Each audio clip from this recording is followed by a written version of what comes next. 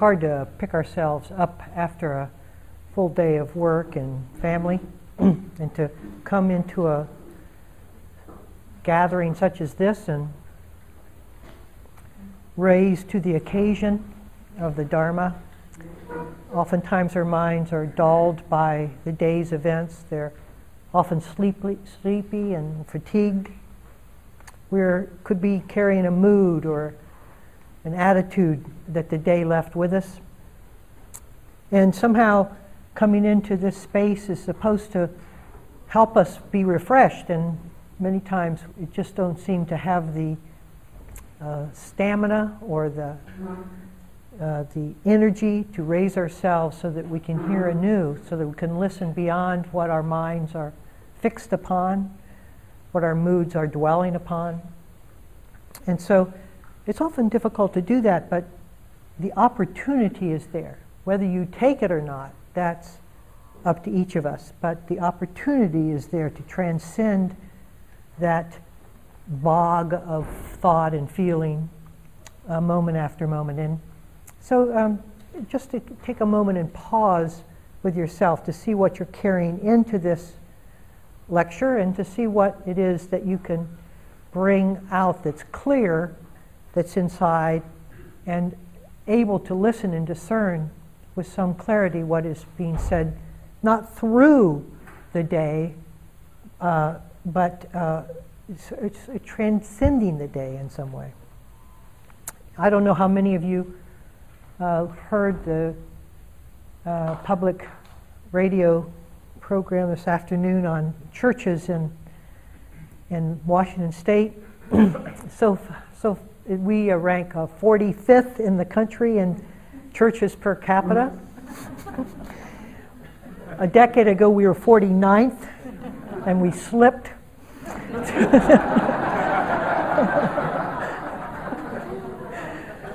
And they didn't give the exact number, but they said Seattle is near the end of as a metropolitan area of per capita churches.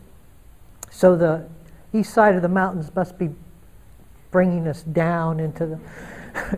but what I have always appreciated about this area is that it's religiosity, or being caught within the organizational structure of a religion, isn't really where most of us are interested in staying and dwelling. And it's not to mean that many of us don't receive a lot from a church, and I don't want to disparage people who go, but for some of us who come into this area, we're not looking for a secondary relationship with a spiritual figure.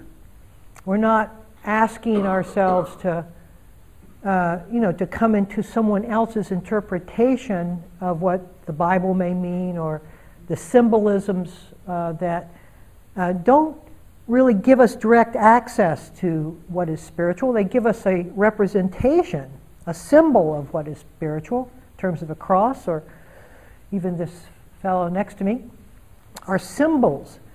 But I think most of us are hungry for the real thing. Now in this area, all around us are mountains and oceans and water bodies and enormous trees.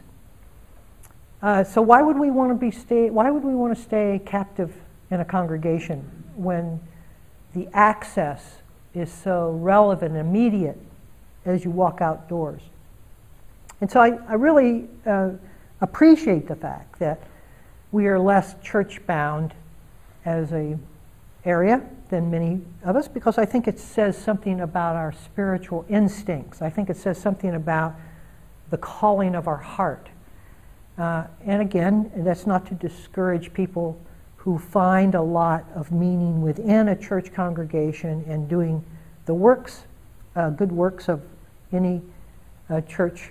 But there's just something in us, some impulse to be free, that it doesn't feel quenched, at least it never did with me, within any kind of setting that seemed, I didn't even quite understand where where the doctrine was going. I didn't understand clearly what the intent of the churches I attended were saying to my spirit. What were they sending me on a direction, or were they just making me fearful and righteous? It wasn't clear to me the journey I was on in a church. And but there was hunger for a journey. There was hunger for a view of another possibility. And I think some of us might have found that within our own intuition. We might have found our way into Buddhism, but not to be a Buddhist. I mean, really, one ism is as good as another, but because it gives us some sense of a potential in which we can grow into, in which we can find access. And that is really what I was speaking about a couple of weeks ago when I was talking about wise view. I don't want to be held, and I hope you don't either, in a symbiotic, within symbolism for my spiritual quenching. I don't want some head minister to tell me, or for me to tell you, where your hunger lies, where your questions are, what you need to do in order to be spiritual. That is the sacred. And for anyone to rearrange your inward side so that you'll be coordinated with the conventional way that particular congregation is going is aspiritual, against the Spirit. We're really on our own, as I have mentioned many times, when we work within our own dispositions, within our own intuitions, within our own sense of what is needed within ourselves. But it's a beautiful journey of the heart, not as well defined perhaps as the mapped out positions that a formal religion will give us, but something that is truly wondrous to the Spirit. We start with that wonder. We don't start with a map and a description and a do this and don't do that scenario. And so to come into that level of ambiguity doesn't satisfy all of us. In fact, that's what a church provides. It provides an unambiguous message that's held within the conventional systems of the culture. And it's like one of those lottery wheels. It just keeps turning over a whole bunch of numbers, but the numbers never escape the cage they're in. This keeps turning over and over and over, somehow held within a kind of a system that if you look at the system, and from any system, it's really unwise view. It's a view of self and other. It's a view of rearranging our lives, adapting our lives a little, trying to be more this way or that way. But it doesn't really allow us to get out of the cage. It doesn't allow us to a sense of possibilities in ourselves. And I say that because this is only and forever what we do here. This is only and forever the true way, and I don't mean Buddhism is a true way, but our own way is the true way. What we need is the true way. What our disposition is, and we have to find our true way through all of this traffic of noise. And the possibility is there for us. But it requires an aloneness.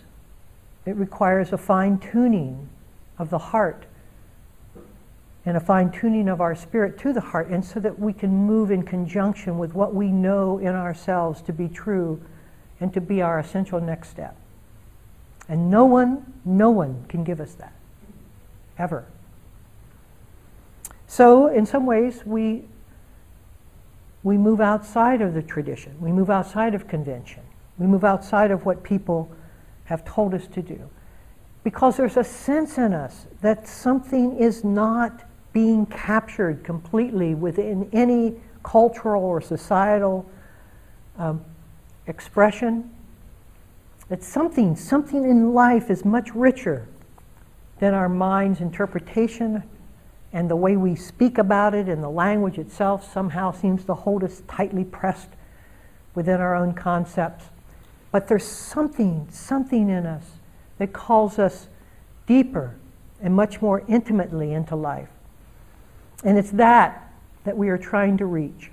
And there's a sense, a vague sense, when we talk about wise view, a vague sense of a view, something that's out there that we have to decide that we want to undertake. Now, to use a very poor analogy of view, let us say that we thought there was something more valuable on the East Coast than the West Coast, and that you had never been to the East Coast and that you had to get there. You had to make the journey.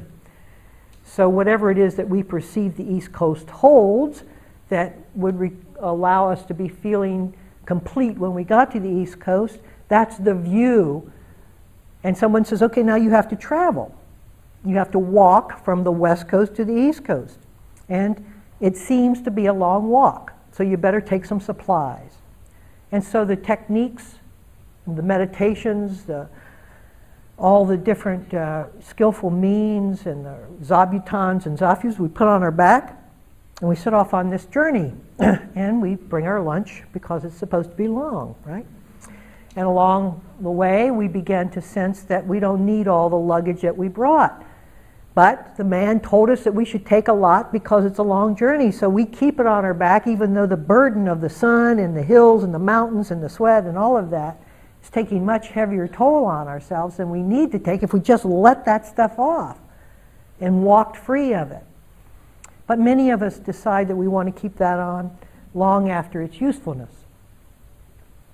The real question is, do we have enough intention? What is our intention? You see, we know that the view of the East Coast, and this is where it gets very, okay, so we get the East Coast wise view of the East Coast, we need an intention. We need to have some sense of ourselves, and I'm speaking tonight about wise intention. You'd never know it up until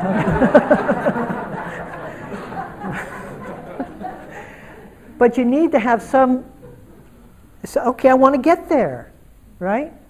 And the intention holds the view of where I'm going and applies the necessary energy to get there. And it's like, okay, you know, I really want this thing. And now I'm just going to let that metaphor go. As we journey into wise view, that sense of ourselves being more connected, less disconnected, less separate, begins to we get a sense of it. We get a sense of it. You know, just our willingness to stay connected to each aspect of ourselves, internal, and through the internal, not allowing the internal to form the external without our staying connected, so that the formation of the external is part of the connection we stay within. As that begins to unfold, we say, oh, well, so I get it now. You see, I'm beginning to sense this. I'm beginning to sense what wise view is all about. I'm beginning to sense where this journey goes. But we have to have the intention. And this is huge. I can't underestimate this step in the Eightfold Path called wise intention. Because as I'll mention just briefly here, and there is more on the book I wrote, etc. But intentionality, you can get lost in the view and have wise view, but you could have a misplaced intention. Or you could have a wise intention but the wrong view. Your heart could be wanting to be complete, but you don't have any sense of what that completion looks like outside of yourself. And maybe it means, just sitting on the right hand of God. I don't know. What does it mean in Christian or in other? I don't understand that. How does it solve the problem? How does it get us over the rancor, the burden of stress and distress that all of us go through? How does that solve the problem? It has to solve a problem. It has to solve the fundamental problem of humankind if it's going to be a wise view. It can be any view, but it doesn't necessarily be wise unless it solves the problem at hand. Okay, so in Buddhism, we put it out there. We say, okay, the view is interconnectedness.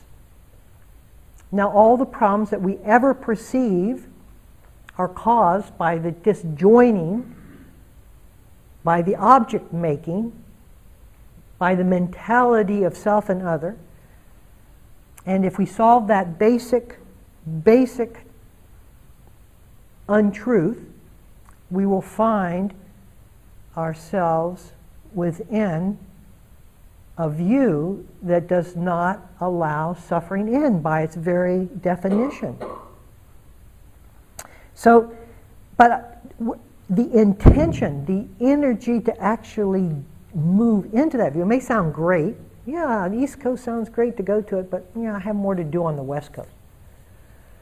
Right? So that may sound great, but I don't know, I kind of like my life here. And so you can see immediately the competing intentions really cause a collision of objectives. So I want to speak for a moment about competing intentions so that we get a real sense of what this is. What I call the primary intention, or that impulse to be free, is in all of us. All of us hold the impulse to be free. But it may not be obvious to us that we have that. We play around with practice, but because that impulse to be free is, another way of saying it is the desire for completion or fulfillment, absolute fulfillment, not relative fulfillment, but to be fulfilled, to not be thirsty or hungry anymore. And I don't mean that in terms of food and water.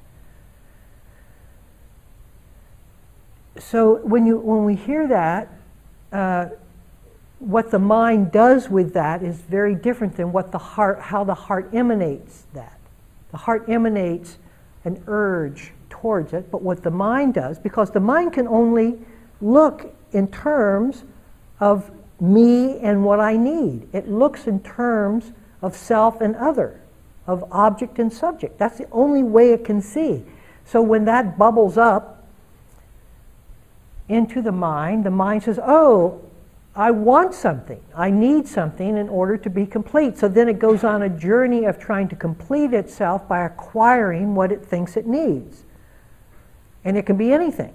It can be, when you're young, it's a new bicycle. When you're older, children or a partner. And when you're older yet, you want some sense of self-resolution.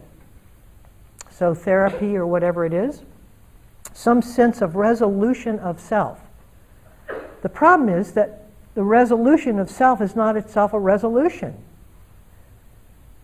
And there's no such thing as a self-actualization, actualized mind. There's no such thing as that. Because the sense of self can't be actualized. By its very nature, it wants and fears. And that is the antithesis of actualization. So if you're going to go that route, you're going to find yourself thwarted again and again from the sense of absolute completion, of where can I rest here? And I mean where can I mentally release the burden of my life? See, that's a very different kind of question. But if we want to stay in this view, if our intention is to stay in this view, perhaps the best we can do is to add, modify, adapt our psychology so that it works a little better. So that I don't feel quite as angry, that I feel a little more polished inside, that I feel a little self-reliant, or all of those things, which are not at all, they're all useful, but they're just not complete. And so the intention, this intention to be free, gets stubbornly thwarted, blocked by the mind's attempt to find within its view of self and other the sense of completion that it needs in order to feel at rest. And so within its view, it continually tries to do that for a whole lifetime, or many lifetimes if you believe in that. To what success, though? How many of you have had more than a few moments pause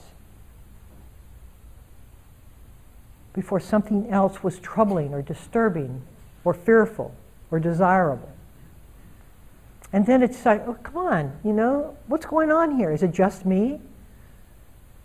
Some people hold it together as if it seems like it's just me, but when you speak to them and scratch beneath the surface, they're as needy as any of us. And so then the intention, once we have, and this is where so much of our energy needs to be placed, but we misplace it. We need to go into the desires that we think are crucial for our sense of completion and see if the payoff is worth the pain of their pursuit. If you don't do that, you'll think in your mind, well, if I had just had, or if I could just obtain, although it's not possible that I ever will, and therefore I have to live with this kind of ongoing incompletion. But if I only had, right? So you go into it. You want to end that false truth. You want to end the speculation. You want to, okay, if this thing's going to do it to me, let me have it, right? So some of us get into multiple partners. Some of us get into multiple foods. Some of us just get into multiples. It's anywhere that I can go that will give me a new taste, a new intensity, a new variety, a new experience. Now see, this is important. Bear with me here, because it gets a little bit out there, but then I'll come back. When you're a person, as an object, when you think of yourself as a person, you think of yourself as an object. Right? So you look out and you see other objects. Objects form objects from perception. You can't be, when you look out and see objects, you can be damn certain that you feel like an object inside. Objects see objects. That's what they see. So what's the best thing an object can do? What's the greatest gratification an object can give itself? It can bring another object close to it. And it can experience that object. Right? So an experience is the best two objects can have together. That's it. And what's an experience, for God's sake? It's a feeling of pleasantness at its best, with a lot of narrative going on and, some sense of something. I don't know. It's pleasant. And then I change and no longer, I get bored with it, or it changes and it's no longer pleasant, or something happens and and then I give up that experience and I seek another one. So the best I can do as an embodied person is to have an experience of the world for my fulfillment. And how fulfilling is that? Start there and ask the question to see how fulfilling an experience ever ever is, because it's not the object, it's the experience that will never be fulfilling. We've invested what we think, we've invested the substance into the object. We've invested its pleasure into the particular object. We've invested all that from our mind. So what we're really trying to do is have a mental experience with ourselves.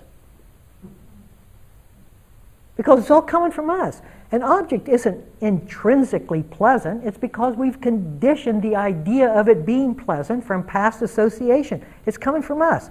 So we're really trying to have, isn't this, I mean, when you think about it, you go, my God, lights go off, or they should go off. What am I doing in my whole life? I'm trying to take myself to bed with me.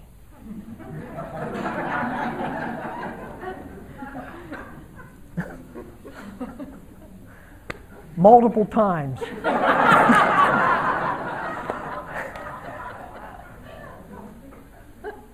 Okay, it's not going to work. This thing is destined to... But it's not that difficult to see that. So what are we all doing? That's what I don't understand. It's like it's not that difficult. Just see how much an experience will give you. Because that's it. That's all life will ever partake. That's all you could ever partake in life is, okay, so this is a great experience. And you know, even as you're having it, that it's ephemeral. It's coming and it's going. And that's it. And then the next one. And this one isn't so pleasant. Right? And that's it. Now that's within the old view, that's the best life can ever possibly hold. And so I want to say to myself, okay, I've asked life to give me a lot more than what ye just described. There's got to be more to it. Well, see if there is. If there is, great. Please come and tell me. I will change. I've been waiting for the messenger to tell me. But there isn't and hasn't been and could not be one, because that's all it will ever be. So then you think, okay, enough. Enough. This is enough. I don't have to keep having experiences, even though there are some that I've never had, like I've never had children. That might be the one. No, because experience itself can't do it. I don't care what experience you place at the other end of that, it isn't going to be sufficient. Wow. What a downer this talk is.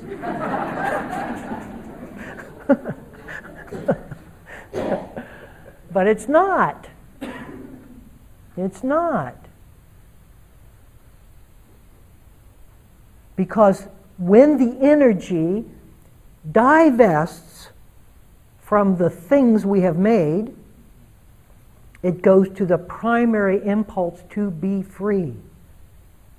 And now you're not sidetracked, the energy doesn't get sidetracked into the multiple objects that we have tried to find our sense of completion within. It's gone. No more. It's like, okay, this is nice, but who? It's like, I went paragliding. Like, I thought this was really gonna, it's like, this is the one experience. And it was very fun. It was a lot of fun. Went way up there, 2,000 feet. Could look over the whole. And then I got down, and they were trying to sort of sign me up for lessons, And I thought, just give me a little time to let this thing settle down. And I got in the car, drove away, and said, I'm glad I had that experience. It's over. I don't need to learn how to paraglide. That was good enough. It was just I don't know, it was, some of us have to take that last experience to, and milk it to see if it, maybe, but it ain't. Just not. So this clears away a lot of rubbish so that our intention can be honed now. Now here's the problem, you see, is we have unhoned intentions. Our intention, if you're going after the impulse to be free, cannot be sidetracked even one atom's worth. Because as soon as you want the world to be an experience, you'll have it, but you can't have both. You can't walk between two views. You can't straddle the fence, wanting to milk experience and the completion, because completion means the end of experience. It means the end of the investment in an experience. Experiences will continue to happen. It's just what how the mind works. But you see, now something else has risen that is ablaze. And now we sense the proximity of the new view. Now, a new view is great. It's like a carrot in front of you. It keeps you walking after the carrot. But the living of it is what we want, not the image of it. The view holds the image of where we're going. And it's a great aid towards getting there, because if you lose where you're going, you'll lose where you're going. But what we're doing, we want to abide in this. That's completion. Not have an image of it, because that's an experience. So ultimately what we're trying to do is to live.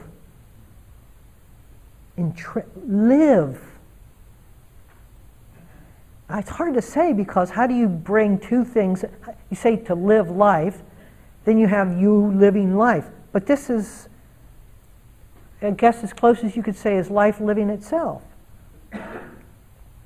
This is just, what do we think spontaneity is? You see? So holding ourselves at bay or having commentary over is that sense of reserve, that's insecure reserve that we all feel. Before we give ourselves over to something, we want to hold ourselves in protection to make sure it's safe enough to give ourselves away. All that has to go. All that is the way, in the old view, we protected ourselves from unwanted experiences. By having a commentary that told us whether this experience was something that we should partake in or not. And what this is requiring, what this intention is requiring, is the ending of that. Is wholeheartedness. Wholeheartedness.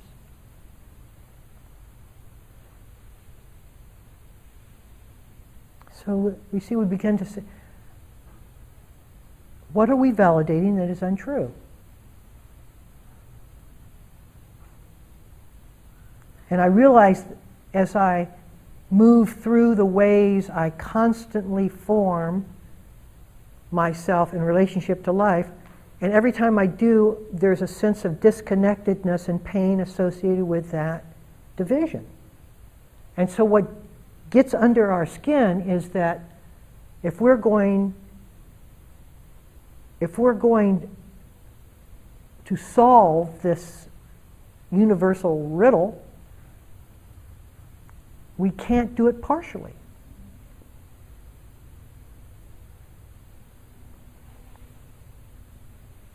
And the need to have experiences. This moves right with us in the spiritual realm too. People think, oh, if I just had the enlightened experience, if I just had this experience or that experience, then that experience would what? Would put you into the spell of the old view. Would keep you there.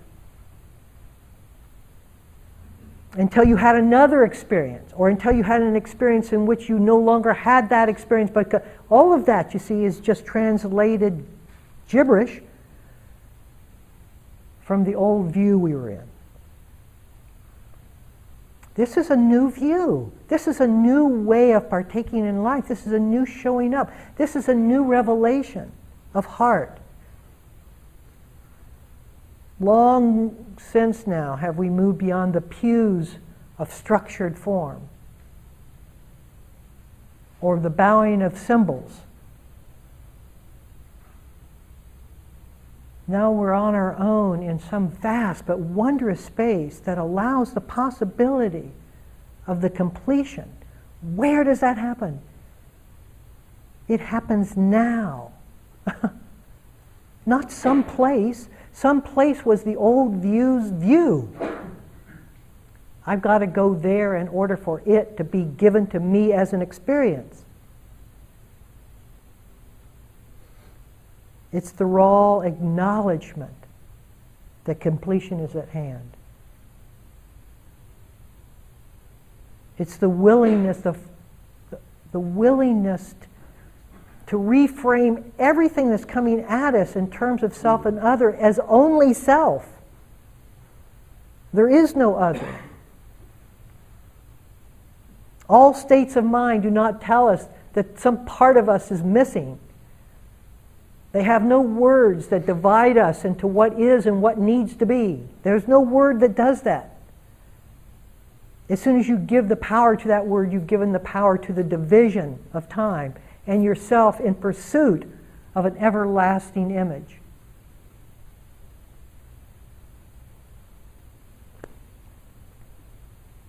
So there's a come what may attitude that comes now. And the renouncing of a partial heart.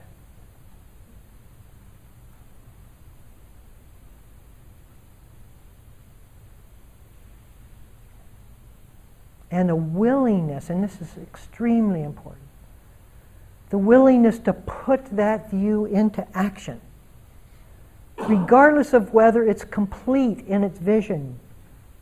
Action needs to follow it, because the action is the embodiment, it's the cellular embodiment of wrong view.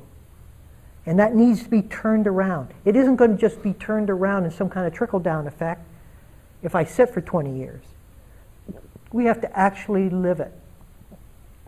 We have to actually live it. And that's what all these talks, 9 of them, on fundamentals is about, is to give us that way to move cellularly. Generosity, ethical conduct, living within, staying within myself. All of these things have been are attempts to live the view of union prior to its completion in terms of it resolving itself in our own heart. And as we move, and we start very basically, you start with your neuroses. And you start moving in the opposite direction of what your neurotic mind tells you you should be doing. Oh, I shouldn't, what does he think of me? Or you just stand up and you say hello, and you just do that, and your whole inside is caving in as you do it, and you stand there anyway. And the cells in your body change in accordance with that.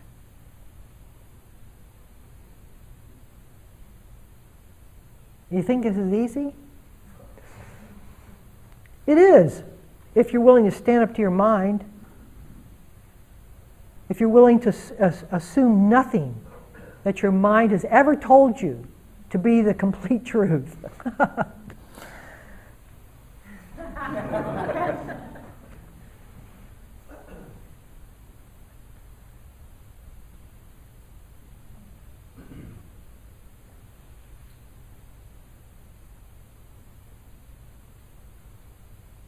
You know, as I teach retreats, a retreat setting is for people to really work in a wholehearted way, but mostly all of us show up, and I certainly remember this in me, with part of ourselves still in Seattle. Oh, you know what, it was such a nice weekend. Oh, God, sitting, Lord, having to, that's old view mentality, which will never, ever correct itself into wise view intention.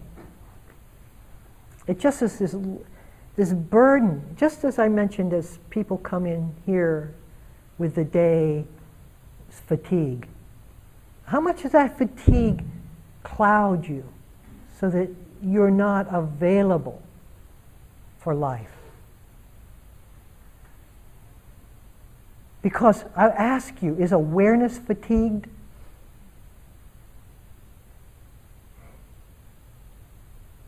Yes, I know you've had a hard day, and I know that mentally and physically you're tired, but is awareness fatigued?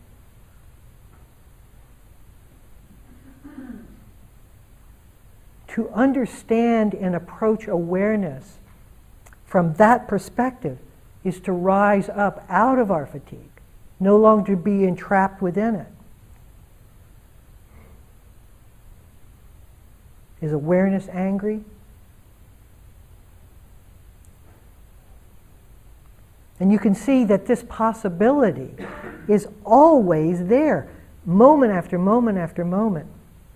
And we only hold ourselves in check because we believe the narrative that keeps us within the frame of reference of our mind. That's what holds us down.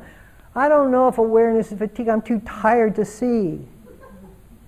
After 8, maybe tomorrow morning when I wake up. And we keep giving ourselves away. Maybe if I just have the right experiential mixture, right? So that I'm not tired, all right, my mind is clear, I'm quiet, and you have your own dozen. Then, right? Except it's so pleasant when all those things line up. Who wants to look and see if awareness is pleasant? I'll stay here. And the dials change. Because they have to. Because that's the law. That's the law. And the other thing is that when you ask yourself a question beyond your state of mind, you ask yourself an interfacing question with stillness and quiet itself. Because the chatter keeps us in our form. It keeps us in ourselves. It keeps us in our old view. But as soon as we're quiet, the spell is broken.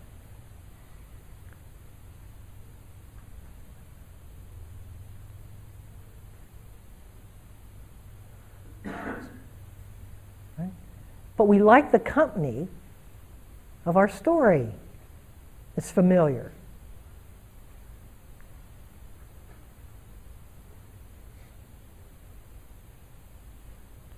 And this takes the courage of wonderment.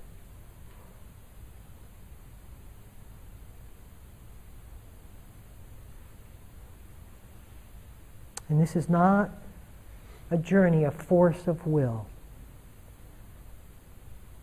What has been driving this journey since time immemorial is not our personal efforts. It is the intention the yearning of our intention to be free. That's what determines everything in our spiritual life. Not our efforts, not our willful efforts, our volitional efforts. It is our intention. It is our primary intention. It's life wanting to heal itself.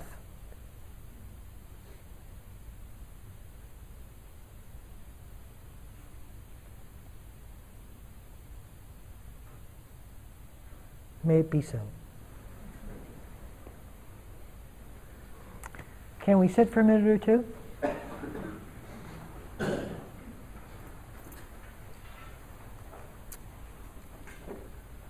So I would ask everybody, if at all possible, to stay till the end of the evening. I know some of you have buses and things to catch, so that if you do, you're certainly welcome to leave early, but otherwise, please be with us till the end.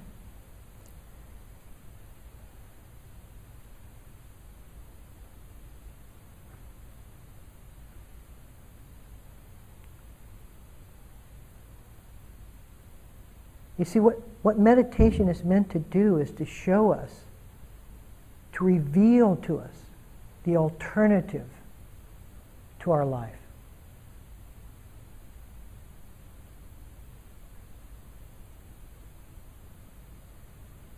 Because your life is going on.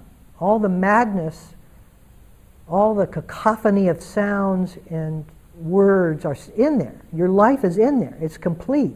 As you shut your eyes, you don't get out of your life. But as you quiet your reactions to your life, something else comes in. That's the change of intention. Instead of thinking like the lottery wheel, just spinning around and around within the wheel of the next thought, the space to be able to see the thoughts are occurring is the change of the very change of view that we're pointing toward. And the intention, but when you sit down, you can have an intention just to further ponder your situation, and then you'll be within old view, and you'll have an incomplete intention to move your direction of your life anywhere. If when you sit, you're not even willing to do it, believe me, you're not going to do it when you open your eyes. It's not going to happen. But to be able and willing to see our life in a very different perspective is what meditation is. It shows us the proximity and the possibility of both the intention and the new view.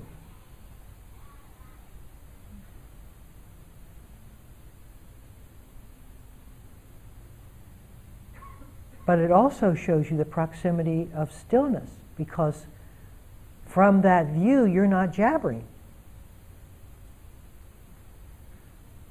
And so the question is, do you want to come this way? You're going to have to be still.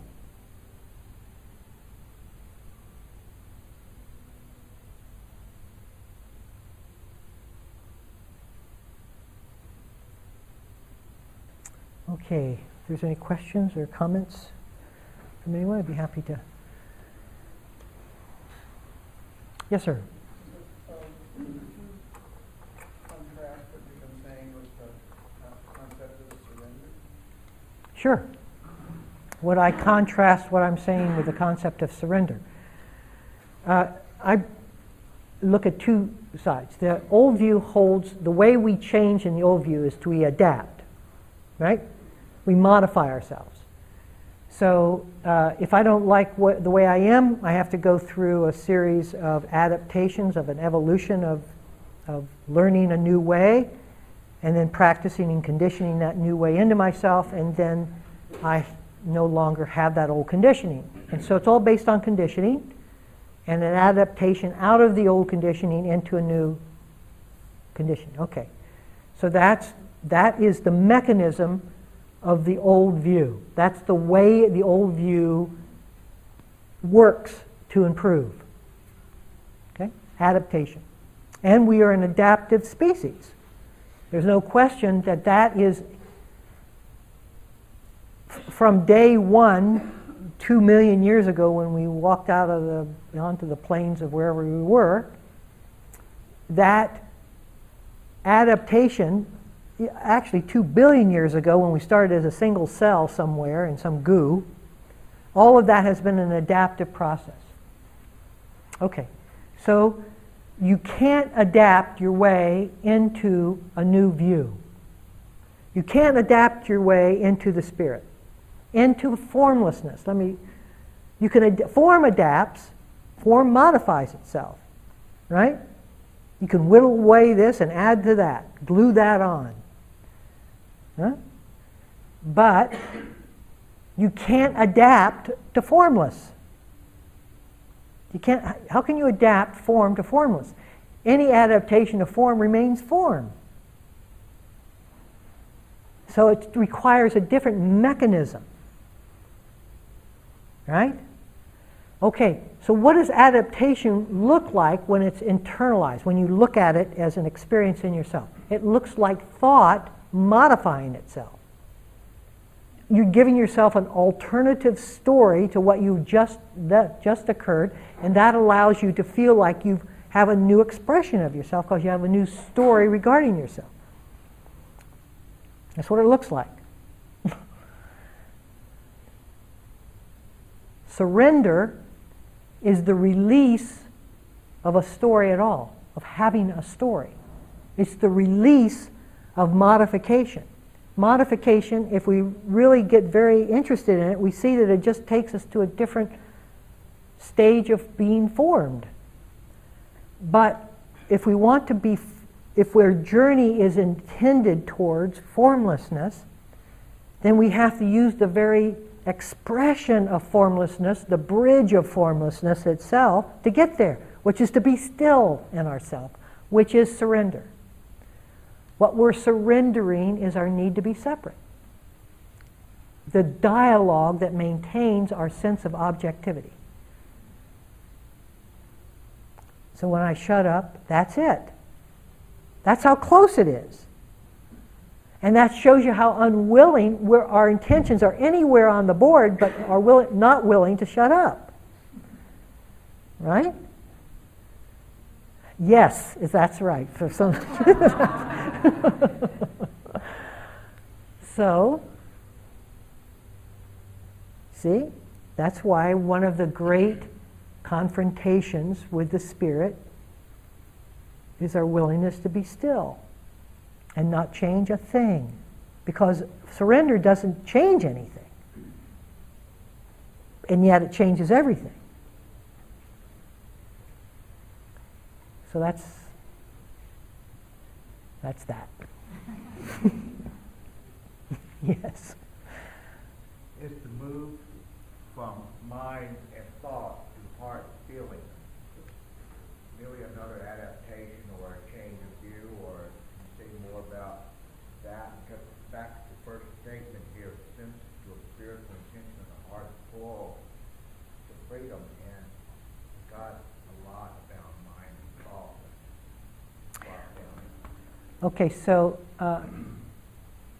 give me a one-sentence question.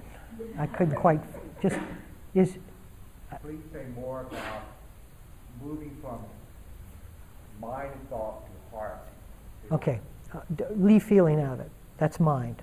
Okay, so the journey from going from the mind to the heart. Right? Feeling is from the mind. Right? All feelings are mentally conditioned events. Right?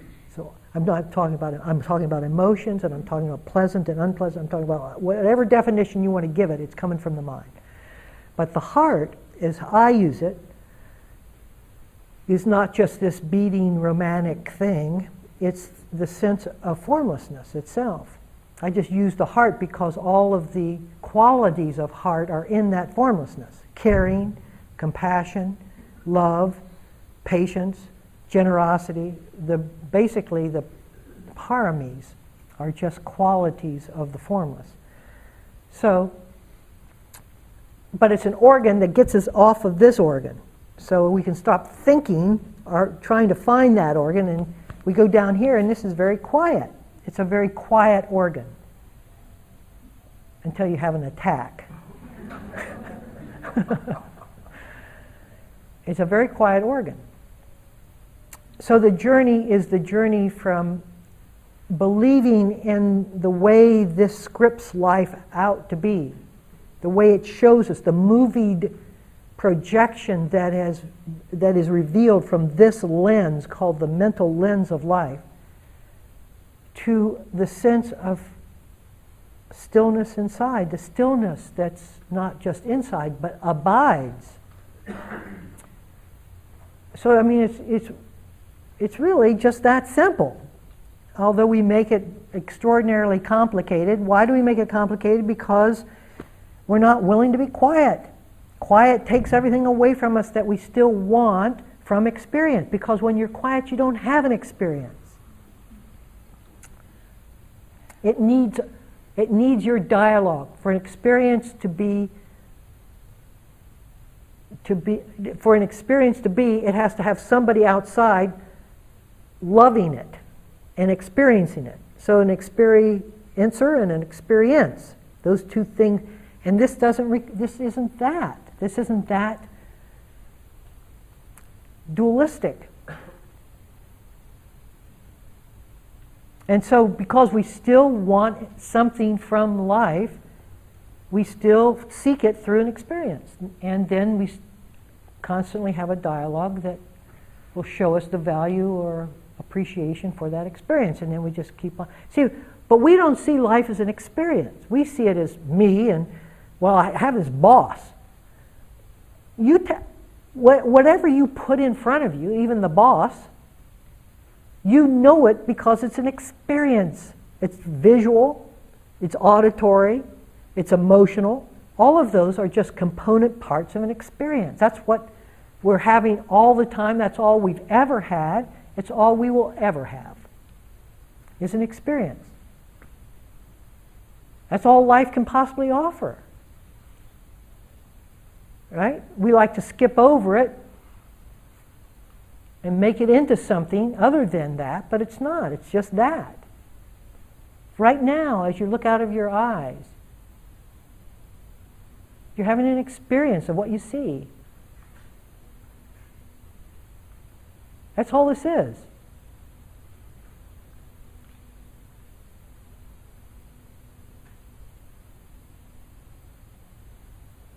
And you look over here, it's a different experience. You say, no, it's the same experience, same Sangha. See how we all piece it together? We piece it all together. This is the same as that. It's completely different. Nobody in this section is sitting in that section. It's completely different visual appearances. But in our mind, we put it all together. And that is connected to what's outside. Even though the windows are drawn and I can't see anything that's outside, I still know outside is outside. Right? And my house and my car, and you see, it's all been, but all this is what we have. This is what's left. When you really ask what you know in this moment, this is what you have. Everything else is conjecture from this. That's it.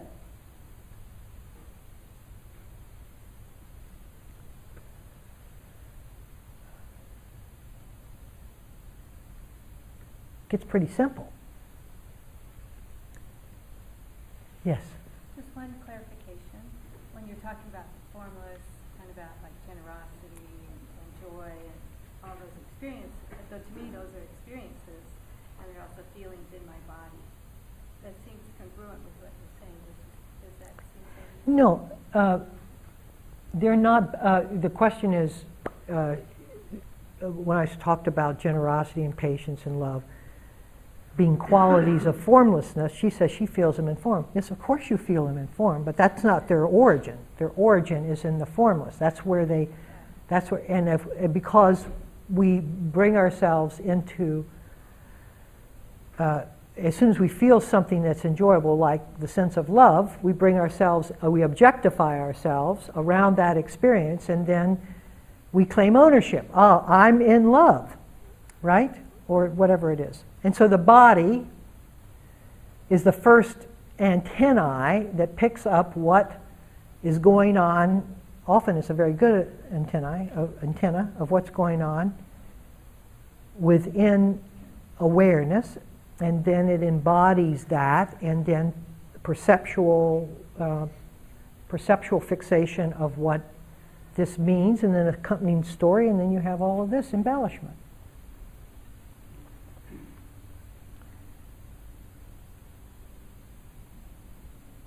Okay, we end the night on a high note, hopefully. This is the